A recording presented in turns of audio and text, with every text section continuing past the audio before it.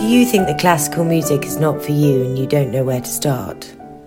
Or maybe you're a fan already and would welcome a fresh approach. You've come to the right place. Perfect Pitch is for everyone, beginners or experts, whatever your age. Lend Nick Healy-Hutchinson your ears for his weekly dose of classical music that will enrich your life. Heads up, I'm being a little bit lazy today, because this week's podcast comprises just one piece for the festive period, the Carol Symphony by my great-uncle Victor. And I'm being even more idle because the words I'm going to use about it are not mine, but those of somebody else. The writer, journalist and music critic Richard Bratby wrote about Victor and the symphony in a 2009 blog post. With his permission, I'm quoting some of what he said, because not only can I not improve on it, but it also has the benefit of being impartial. Here are some of those words. Somehow, in this short but full musical life, Healy-Hutchinson found time to compose around 150 original works. The best known by a country mile is the Carol Symphony from 1927, but they all show superb craftsmanship, a masterly ear for orchestral colour, and a warm, thoroughly engaging sense of musical humour.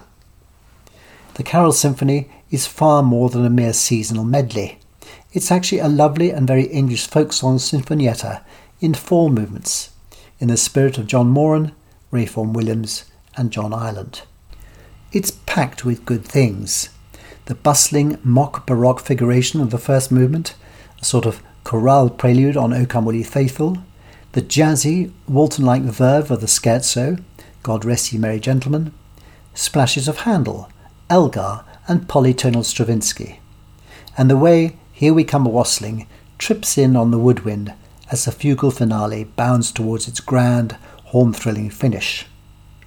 And above all, that slow movement, in which Healy-Hutchinson sets the Coventry Carol to bleak, frozen harmonies that anticipate Vaughan Williams' Sixth Symphony, and then, with dancing harp, muted strings and finally full orchestra, lightens our darkness with the gentlest and most enchanting setting ever made of the first Noel.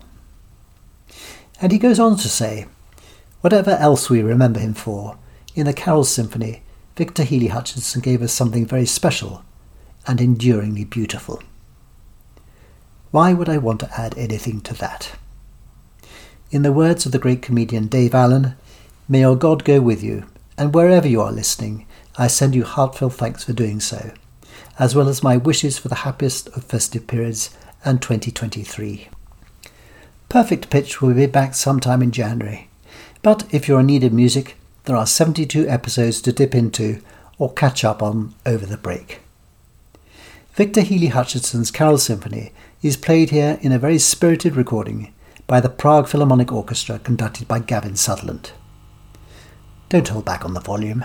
It's a truly uplifting 25 minutes.